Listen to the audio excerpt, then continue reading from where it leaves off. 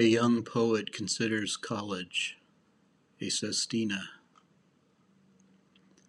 I have no real desire to go to college, because I've taught myself the art of learning, and there are many routes beneath the sky, and I can aim my life to glide between the Scylla and Charybdis of failure and fame, and keep it steady, learn a trade to ply.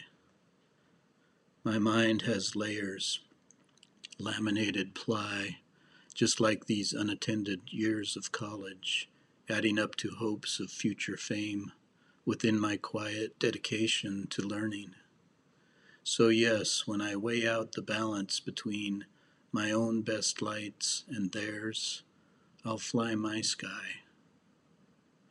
The thing is, I really know my own sky.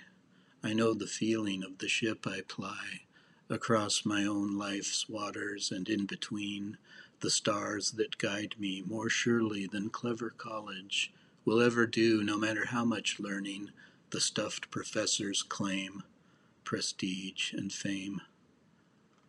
What I propose might even bring me fame, when I have put my pen to the paper of the sky and dreamed and sweat my way to lusty learning, if only you will let me try to apply myself without expensive, chalky college, by letting the rest of my life be the in-between.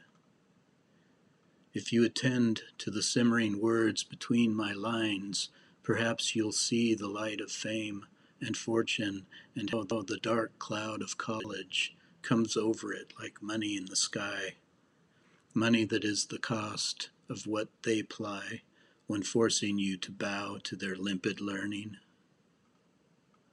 I can earn a living from my learning, without tuition and loans coming between my demand and their sad sack supply of what the public library in its fame provides for free like rain from the sky to grow the same or better crops than college. So I will pass on college and get my learning from the earth and sky and everything between. And if fame fails, then maybe I'll apply.